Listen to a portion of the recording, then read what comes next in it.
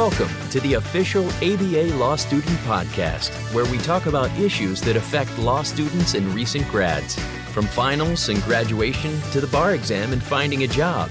This show is your trusted resource for the next big step. You're listening to the Legal Talk Network.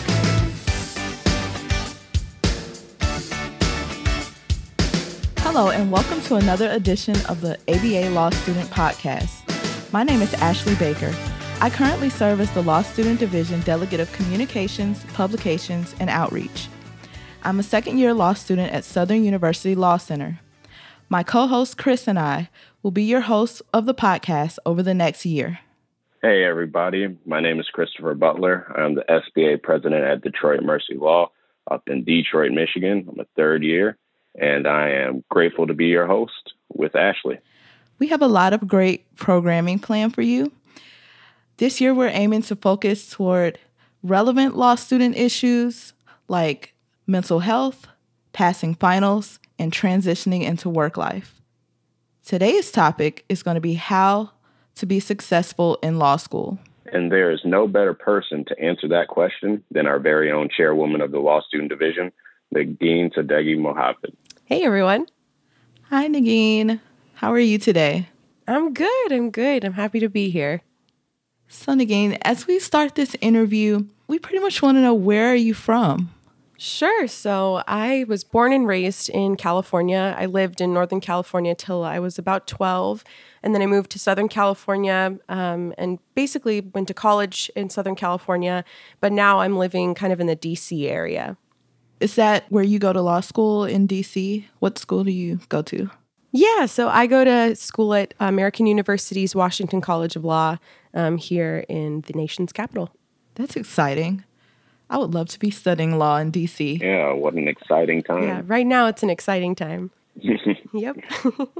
So there are a lot of different reasons that people decide to attend law school. What made you decide that you wanted to go to law school? What is it that you're passionate about? For me, I think the main reason why I decided to go to law school was my background as a community organizer and social activist. Like before I went to law school, kind of paved the way for me to decide like where I was going to go to grad school in terms of the school I was going to choose. And I always wanted to be a lawyer ever since I was around, I'd say like 13, maybe even younger. My uncle is a lawyer. And I got a chance to watch him in court one day, and I just fell in love with the idea of going to trial. And that's basically the start of the whole process. Very cool. How did you get involved with the ABA? So I attended annual meeting when it was in New York. I kind of just went to see what it was all about. I was kind of in the area, decided to check it out, and I loved it. I thought it was awesome. I didn't really see myself as part of leadership, to be quite honest. I did student government when I was an undergrad, and I kind of thought I was retiring from student government days. But I decided to throw my hat in the ring, kind of like, I think the application was due at midnight for chair.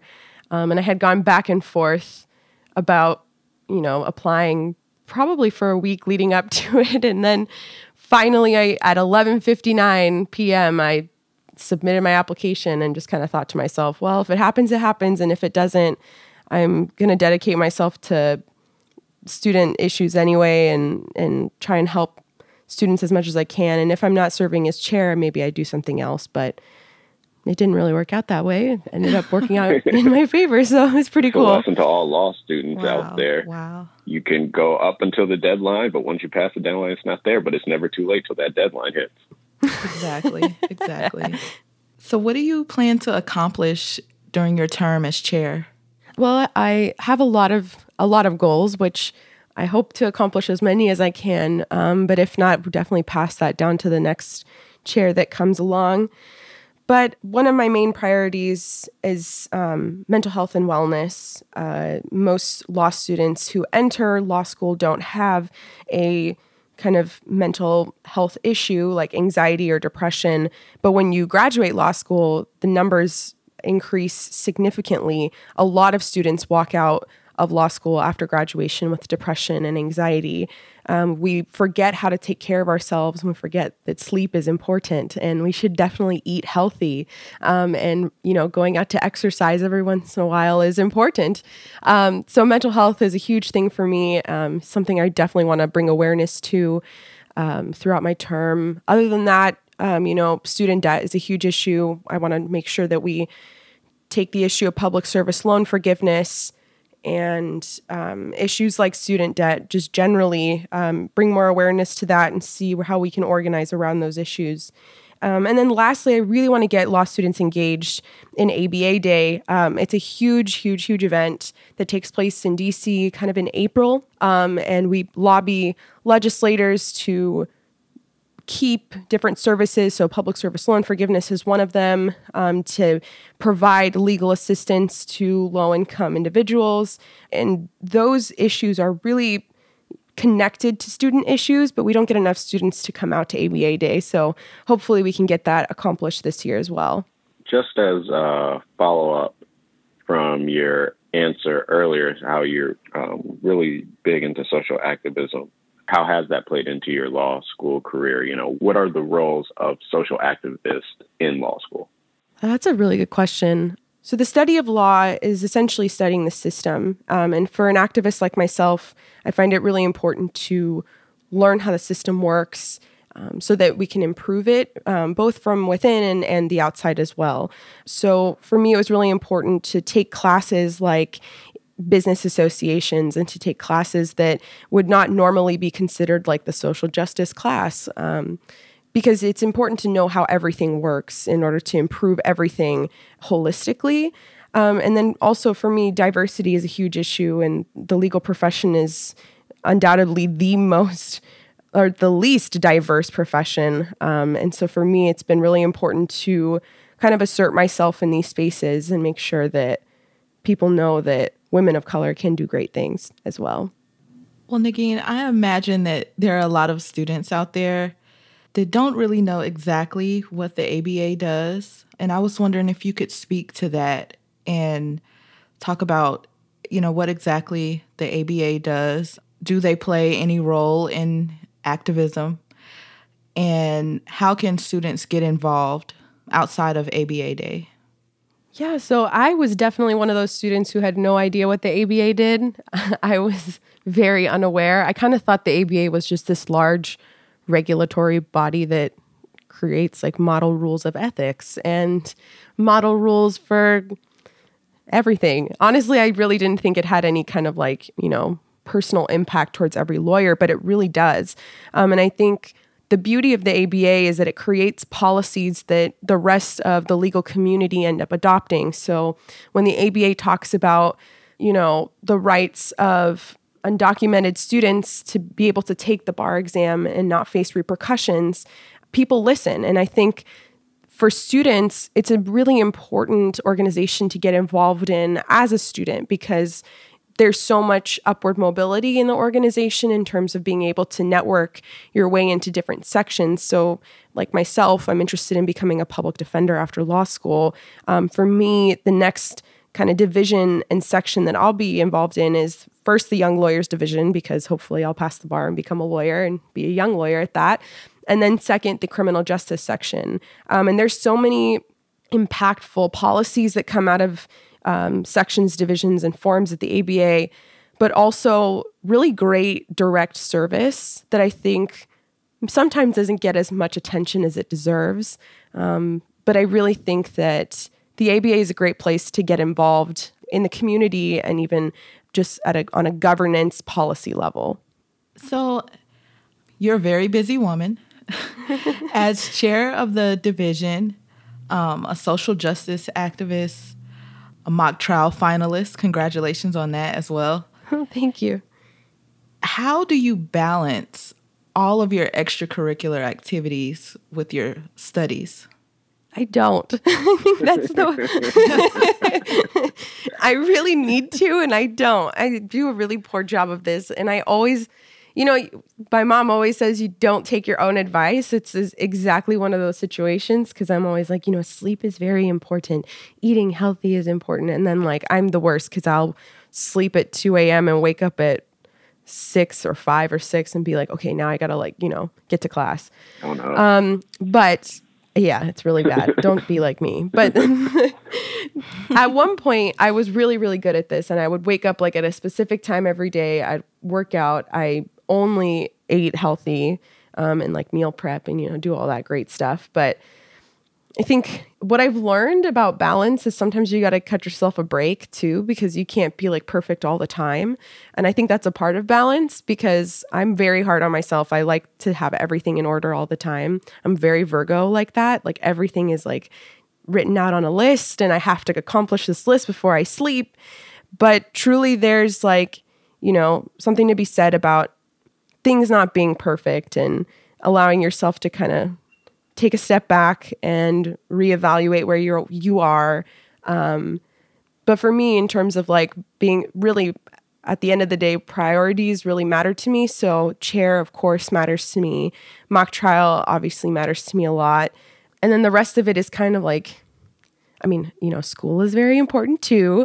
And then the rest of it, besides those three things, everything else kind of falls secondary. And I think this is the only time in my life where that can be the case, because after this, like life will start, hopefully, and, starting a family and having a job and all this stuff. So right now I can be a little selfish, and my balance can be reflective in that way. Okay. All right. So we're all past our 1L year, so we've made it over one of the humps. I don't know about you guys, but I remember being extremely stressed out once finals came. How would you, Negin, give advice to one else to not be as stressed, or how to manage their stress during finals? Yeah, so I got really lucky. I had an amazing mentor, or femtor, if you will. And she really helped me kind of, I guess, prioritize what mattered and what was going to be on the exam. And once she did that for me, I really stopped worrying, I guess. So I think the most important thing I would stress is that there is an art to writing a law school final exam. It's not a literary work of art. It's definitely not a novel, which is something that I had an issue with, because I'm very like flowery with my language. But that's really not what I think, at least, professors are looking for. They're looking for the answer, CREAC or IRAC. These are super important. So they're looking for the answer, like what is the issue? And then, obviously like the rest of the analysis. But I think the key is like sometimes people focus on the framing of what they're trying to write rather than the substance. And I think all law school exams are just substance.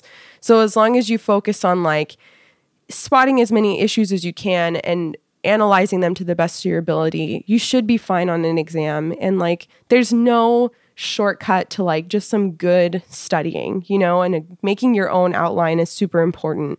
But not like overdoing it, right? So an outline should not be like 150 pages. And I think that there's this like weird culture in law school where we try to act like the more work we've done, the better we're doing. And I'm not sure exactly how to explain that more eloquently, but I've heard in my own law school, like, oh, my outline is, 75 pages. How long is yours? And someone else will be like, oh, my outline's 120 pages. Nobody really, it doesn't matter. At the end of the day, the amount of pages that your outline is not going to make you get an A or a C in your class. It literally is, how many times did you look over past exams? How many times have you practiced if you have multiple choice questions on your exam? Multiple choice questions. Are you utilizing the outlines that Barbary, Themis, and Quimby outlines or Quimby videos? Are you taking advantage of like all your resources? And if you are, then, you're doing your best. And I think at the end of the day, the thing that calms me down is knowing that like, I may be stressed out, but as long as I'm doing my best, I can't really be upset at myself. And I can't really be upset at the outcome, because I'm really only capable of doing my best. So I know that's probably really intense, but that's just the way I live my life, I guess. But I'm just, as long as you're focused, and that focus will help you later on in your legal career as well. But as long as you're focused and you take the time out of your however long day to like do the work, you should be fine. That's some grade A advice. That's great advice. Thank you. So we're at the end of our law school careers, and that seemed to fly by. And I think, I don't know about you, Ashley, but maybe your first year sort of you blinked and here you are. But do you have any tips for 1Ls or even 2Ls that are looking for internships or beginning to network with legal professionals on how to do that or what to do and what not to do? Yeah, I think for me, what worked was, I guess this is pretty unique to my situation, but I knew what I wanted to do when I entered law school, but I know a lot of students don't. And I think for students who do know what they want to do, I think that it's important for them to, get started early, get a head start in terms of like, if you want to be a prosecutor, intern at a DA's office, intern with the state's attorney's office, get your application in early. Those things all make a difference in terms of like getting your foot in the door early. Take advantage of networking events. Oh my gosh, they're so important. Also, getting business cards is like so impressive. It's also kind of like a alpha move, when you pull out a business card and the employer's like, oh, you're a 1L with a business card. It's definitely super alpha. I really recommend it. And then I think also, for 2Ls and for folks who kind of like are not sure about where they want to go, I think for criminal law, it's interesting because in DC, if you want to be a defense attorney, a public defender specifically, they really don't want to see any like prosecutorial experience on your resume. So if you're trying to figure that out, I would err on the side of caution and maybe intern at places that aren't very specific to kind of like one side or the other. But for folks who are kind of like not sure exactly what they want to do generally, working for a judge or interning for a judge is always a great idea because you get an understanding of kind of where their mind is at. You're always going to be dealing with judges, I think, in any kind of field you go into, and at least in my opinion, but maybe not for everyone. But I think it's kind of like a safe bet in terms of like being able to get what you want out of an internship. I also interned for a judge. I learned so much from her. She's somebody I consider a mentor now, or a femtor now. So yeah, I would really recommend that. And I also recommend like not being afraid to just like go for it. Sometimes I think we talk ourselves out of things we may be qualified for. And even if you're not wholly qualified for something, just apply. Like nothing's going to come out of it that would be so negative besides like a rejection. More grade A advice from our law student division chairwoman. Well, thank you, Negin, for agreeing to come on our podcast. It was such a joy having you on. Oh, thank you for having me. It's always a pleasure hanging out with you all via online or in real life. Yeah, definitely co-sign that. So are you going to be popping in again on this podcast or any other podcast? I think for the most part, I'm just going to be helping you all create kind of the amazing show that Law Student Podcast is. And maybe I'll make a guest appearance as a host, but we don't know yet. So we'll see. Stay tuned. All right. Well, we hope you have enjoyed this episode of the Law Student Podcast. We would like to invite you to subscribe to the ABA Law Student Podcast on iTunes. You can reach us on Facebook at ABA for Law Students and follow us and all of our student leaders at #ABA for Law Students. Signing off, I'm Ashley Baker. And I'm Christopher Butler. Thank you for listening, and remember this quote by Abraham Lincoln. If you are absolutely determined to make a lawyer of yourself, the thing is more than halfway done. If you'd like more information about what you've heard today, please visit LegalTalkNetwork.com. Subscribe via iTunes and RSS. Find us on Twitter and Facebook, or download our free Legal Talk Network app in Google Play and iTunes. Remember, U.S. law students at ABA accredited schools can join the ABA for free. Join now at AmericanBar.org/law student. The views expressed by the participants of this program are their own and do not represent the views of, nor are they endorsed by, Legal Talk Network, its officers, directors, employees, agents, representatives, shareholders, and subsidiaries. None of the content should be considered legal advice. As always, consult a lawyer.